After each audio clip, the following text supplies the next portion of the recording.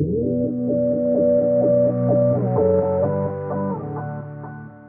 Forward Radio is brought to you by ChoosePT.com, the official consumer information website of the American Physical Therapy Association. Find a physical therapist near you at ChoosePT.com. Welcome to Move Forward Radio. I'm Eric Reese. Alyssa Gelamis may have seemed unlikely to grow up to become a world-class athlete when she was born 24 years ago with arthrogryposis, a rare condition that causes rigidity in affected joints due to the shortening and hardening of muscles and tendons. She walks with leg braces to this day. It's in the water, however, that Alyssa has felt empowered since she first was introduced to swimming at a very early age. By the time she was 13, she was swimming in adaptive sports events. Just 4 years later, she competed in the 2012 Paralympic Games in London. She went on to compete in the 2016 Games in Rio de Janeiro as well. Today, Alyssa is a busy young woman who's juggling a demanding career with a vigorous training regimen and is plotting her next steps in life. In this episode of Move Forward Radio, she talks about what drives her, the impacts of physical therapy and her mother's personal and professional support, and what she'd like every individual with a disability to internalize and take to heart. Here's our conversation with Alyssa. So, Alyssa, we're speaking with you today because you're a world-class athlete with a pretty cool story to tell. You're a two-time Paralympian, and the reason you're classified as a Paralympic athlete is because you were born with a fairly rare condition that occurs in only about 1 of every 3,000 live births. It's called arthrogryposis. Can you start by telling us sort of what the condition entails and how it affects you? So I was born with arthrogryposis, as you said, and it impacts my legs and hands. So it affects your muscles and joints in your body. So in my case, it's my hands and it's in my legs. So I walk with long leg braces to get around, and I'm able to do a lot. I understand that although you walk with braces, you tend to, we're going to talk about your swimming in a moment, but I understand that you don't basically even use your legs particularly when you swim. Is that correct? Correct. Yeah, so I use the majority of my upper body when I swim, and when I walk, actually. It takes a lot of my upper body to control my lower body. You must have a very strong upper body. Yes, I work hard. So, Alyssa, your parents started you swimming, I believe, at the age of 3 as a sort of a form of physical therapy, and I've read where you've been quoted as saying that you feel free in the water. But I'm wondering, was it always that way? What are some of your earliest memories of swimming? As you said, yeah, I started when I was 3 years old, and honestly, I think that was one of my first memories, is to be able to kind of feel free. I felt like I didn't feel different in the water, so my disability a little bit disappeared, especially when I was younger when I got in the water, and I think that's why I always stuck with it, because a part of me feels free, and it feels more natural in the water than it does on land. Mm-hmm. And you're from Chicago, and you started competing in adaptive sports competitions there in Illinois when you were, 13 years old? Is that right? Yes. So how did that come about? How did you go from just kind of swimming in order to be a personal thing to actually become a competitive athlete? What made you decide to go into competition?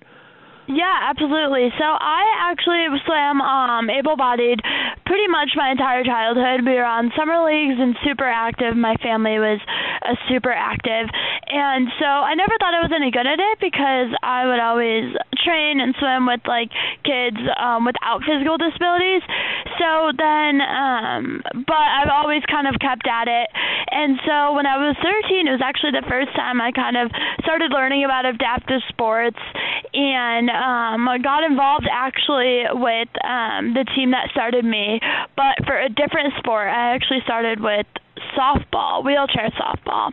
Oh. And I kind of got in the world of adaptive sports that way, and they found out I was a swimmer, and so they were like, hey, come check this part of adaptive sports out, and that's kind of how it really took off when I was 13 to go to the Paralympics then 4 years ago, or 4 years later, just because I was able to kind of find the groove and then started swimming full time.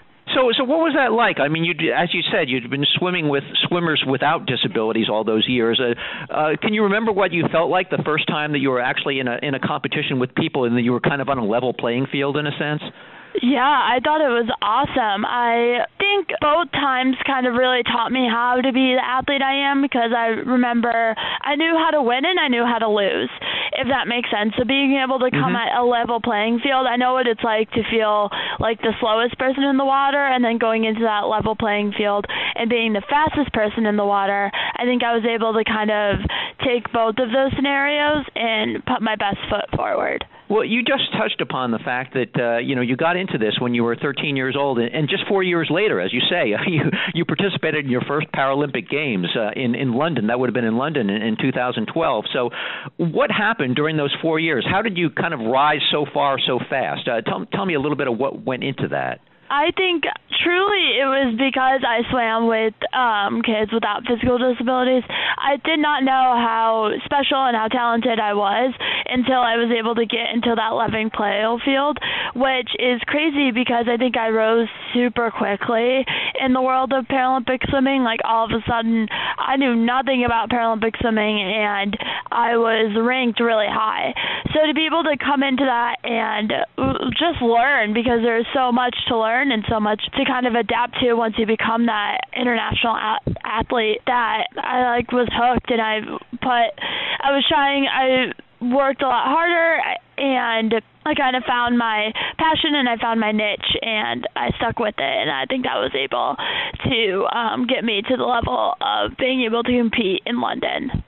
So you competed in London, and then you also competed in the Rio de Janeiro Games 4 years later in 2016, and you had some pretty high finishes in both of those games. Can you talk a little bit about that and about your experiences in those Olympics and sort of what stood out for you? I think London, coming in as a 17-year-old, I think it was it jump-started my athletic career, and I loved London. It was so great to see so many of my teammates and people I've looked up to be on the same team as them, and placing fifth. I think going into London, my only goals was to final in at least one event, so I was able to reach my goal and get really excited for what was in store in 4 years in Rio, to be a veteran on the team and to be able to kind of figure out how everything works, because again, I rose so quickly that I was still so new to the sport. And then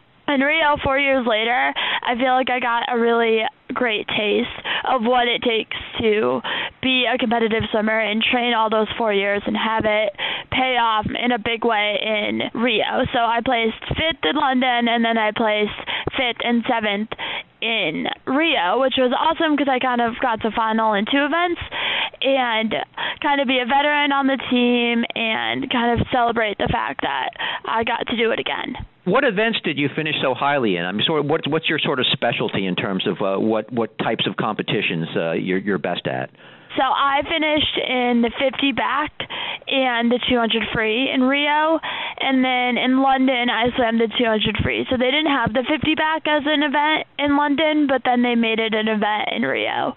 Hence why I swam the 200 free in both of the Paralympics, but the 50 back only was in Rio. And I assume that stands for backstroke and freestyle? Yes. Okay. Just wanted to make sure. My apologies. No, that's okay. When talking about your experiences, I understand you even got a trip to the White House. Yes. What was that like for you? It was awesome. I think it still really didn't hit home until I actually moved to D.C. about a year ago, because coming from Chicago or coming from Baltimore, I wasn't really in D.C., so I didn't see just how incredible the opportunity is to go meet the president. So London was awesome because it was only about 2 days after we got home. So we kind of said goodbye and then rested up, and then you saw all your teammates once again. So it was really cool. And then for the Rio Games, it was actually a Team USA Awards the night prior, so everyone got dressed up and kind of was able to celebrate just all of the things Olympics and Paralympics were able to do that year in 2016. And then to be able to obviously meet the president is such an honor. You mentioned Baltimore. We should note that you went to college at Loyola University, Maryland, and so now you're 24 years old, and you lead what strikes me as a pretty demanding life. You now work for a big health services company. You swim regularly at either a high school pool near your home in Northern Virginia or at your alma mater at Loyola University, Maryland, and you continue to train and compete. So can you talk a little bit about sort of all the stuff you're having to juggle in your life right now, and you know, if there is any such thing as an average day, what that looks like? So I think kind of coming off of what you said, I did go to Loyola University in Maryland, and I swam Division I there all 4 years. So I think coming off of such a grueling schedule of school and having such rigorous practices, I've kind of been used to being really busy. It's something I've gotten good at. And so going into now working full-time, I definitely drink a lot of coffee. I think that's my secret. And then my normal day usually looks like, so I've been really blessed to work for Cigna this past year, and they've been super supportive of everything I'm doing outside of work. So I would say my average day looks like I'm probably waking up around 5 a.m. Mm-hmm. I'm a morning person. I rather get everything done in the morning than do it after work. Mm-hmm. So it's either hitting the gym where I live in Northern Virginia and then heading to the office in Northern Virginia, or on days I head to Loyola, I wake up a little earlier than 5, and I actually drive an hour to Baltimore, and then I'll train with my college team and my college coach for about an hour and a half, and then I would head to work, and I work a full day, and then I drive home.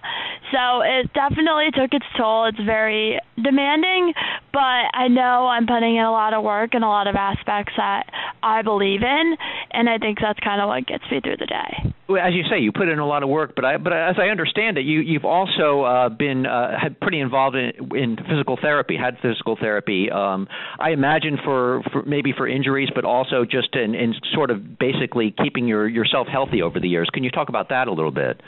Yeah, absolutely. I was in physical therapy for the first 10 to 11 years, and I think it was a lot of just getting me able to walk in my braces and to be able to balance and to be able to kind of build a little bit of strength in order to kind of continue.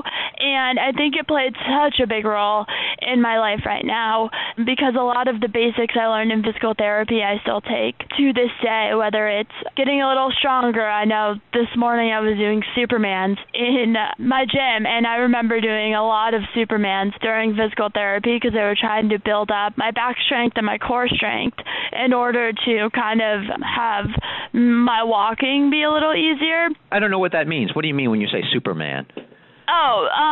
So you lay on the floor and you put your arms and legs up and you're on your stomach. So it kind of, and then you look like a flying Superman. Okay. But you don't have to wear a cape when you do it, right? No, I don't have to wear a cape. You can wear a cape, though. So I think I took a lot of what I learned in physical therapy, and I kind of, which was able to help me adapt in not only swimming, but in my physical aspects of life, too. A quick break to encourage you to move.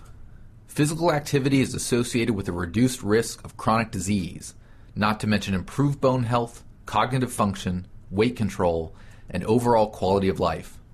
Simply put, more movement is the gateway to better health. Need some help to get going? Physical therapists are movement experts who use exercise, hands-on care, and patient education to help you meet your goals. You can contact a PT directly for an evaluation. Learn more and find a physical therapist near you at choosept.com. I understand that your mother is a personal trainer. What has her role been in your success as a swimmer and in life? Yeah, absolutely. I think me and my mom are super close, and I think we do a lot of the same things when it comes to physical training, because I am an adapter. So I'll look at something and I'll be like, oh, I can do this if I change X, Y, and Z. And I think she was able to help me navigate that as well, because she's like, oh, you can totally do this movement to build X, Y, and Z if you change A, B, and C. So I think it was a really cool ability to have her around and kind of helping me adapt to be stronger and adapt to life. So now, what are you working toward now? Are you looking to compete at the 2020 Paralympic Games in Tokyo next year? I think that's a question everybody asks, and unfortunately, I do not have that answer for you at this moment. I think anyone who's heard my schedule knows that it's pretty demanding. Right. So I'm kind of going to take a break for a little bit, or take a step back and kind of find out where I want to be and where I see myself in 2020, whether it's working here or at Tokyo or doing both, and kind of coming back to that in a little bit. I'm still staying in shape. I'm still a part of the U.S. national team, so there's definitely some things that I have responsibilities about, and then I will kind of regroup and decide then. You've been in competitions, though, this year, correct? Yes, I just participated in, Tokyo 2020 decision. It's going to be in a couple of months because I just participated in the Pan Am Games in Lima in August. Earlier this year, not that long ago, I guess maybe in June, the United States Olympic Committee formally changed its name to the United States Olympic and Paralympic Committee. The implications of that, my understanding, extend well beyond symbolism into some substantive areas such as prize money. Can you talk about that and what it means to you personally that change has been made? I think it was a change that was a long time coming. I'm so excited because I think it will change a lot of lives. And I think it kind of puts the Paralympics and Olympics in a more equal level. And I think that changes how Paralympic athletes are viewed and how Paralympic athletes can now be professional athletes and be on billboards and be on commercials in a way that hasn't been able to do that before. And for the Paralympic movement to grow is absolutely incredible, and it's something I believe in. I try to promote it as much as I can, and it's changed my life, so I'm excited for it to change more and more lives as it continues to grow. Well, when I read about that change, I was surprised. I mean, I didn't know, and I imagine a lot of other people don't even know. You think of Olympics as being kind of an amateur competition. I didn't even know there was prize money, but apparently there is prize money if you're a medalist, right? Correct. Yes. And so now that prize money has been put on a par with Olympic athletes? Yes, which is a huge deal. I think it was something like it increased our funding by 400% or some crazy math like that, which is absolutely awesome and such a good thing and such a great way for the Paralympic movement just to get bigger and bigger. Okay. And what I believe in is how just because you have a physical disability doesn't mean you can't stay fit and stay healthy, and like to be able to adapt to whatever you're doing to make you achieve a healthier life is great. So another thing I wanted to ask you about is, as I understand that you had a kind of a cool encounter a few years ago during the swimming trials in North Carolina in the lead up to the Rio Games. You met some boys there who have the same condition that you have, who have arthrogryposis, who had come specifically to see you. So can you talk about that meeting specifically, and also more generally, whether you see yourself in some way as a role model for individuals with your condition and perhaps with other physical disabilities as well? Absolutely. I'm really excited you brought that up because it was such a cool moment in my life. So these three little boys who also had arthrogryposis came to watch me, and I think that was such a full circle moment because I remember growing up and not really having a lot of role models with physical disabilities to look up to. I didn't really know a lot of people, let alone people in sports or let alone people that had jobs or lived across the country from their family.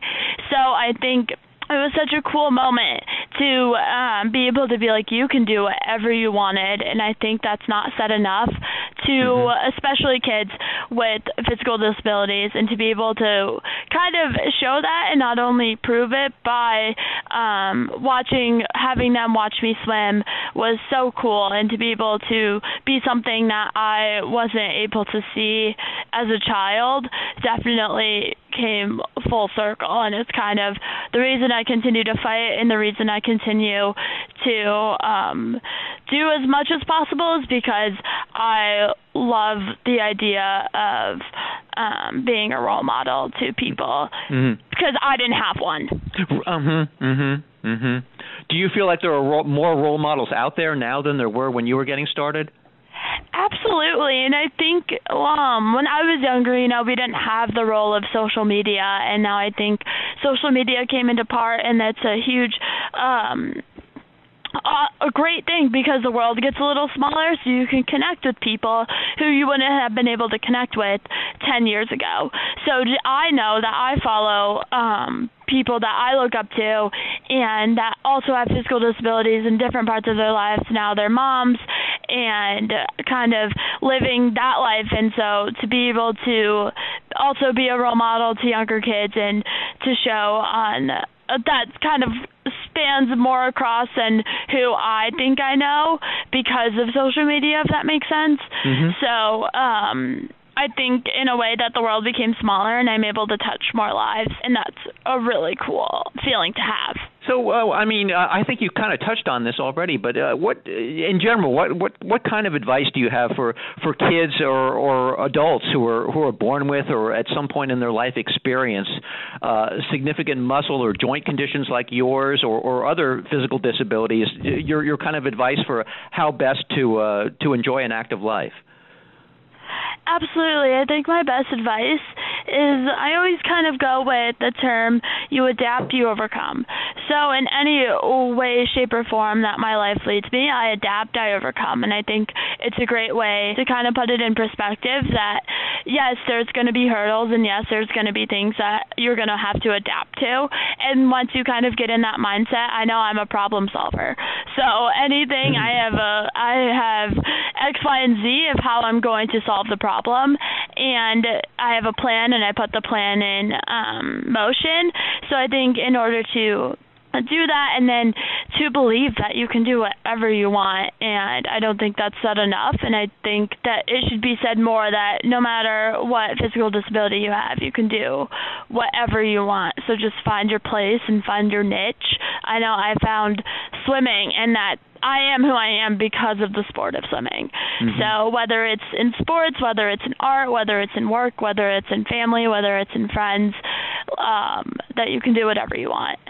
Well, Alyssa, thanks so much for sharing your story with us on Move Forward Radio, and all the best to you in the future. Yeah, absolutely.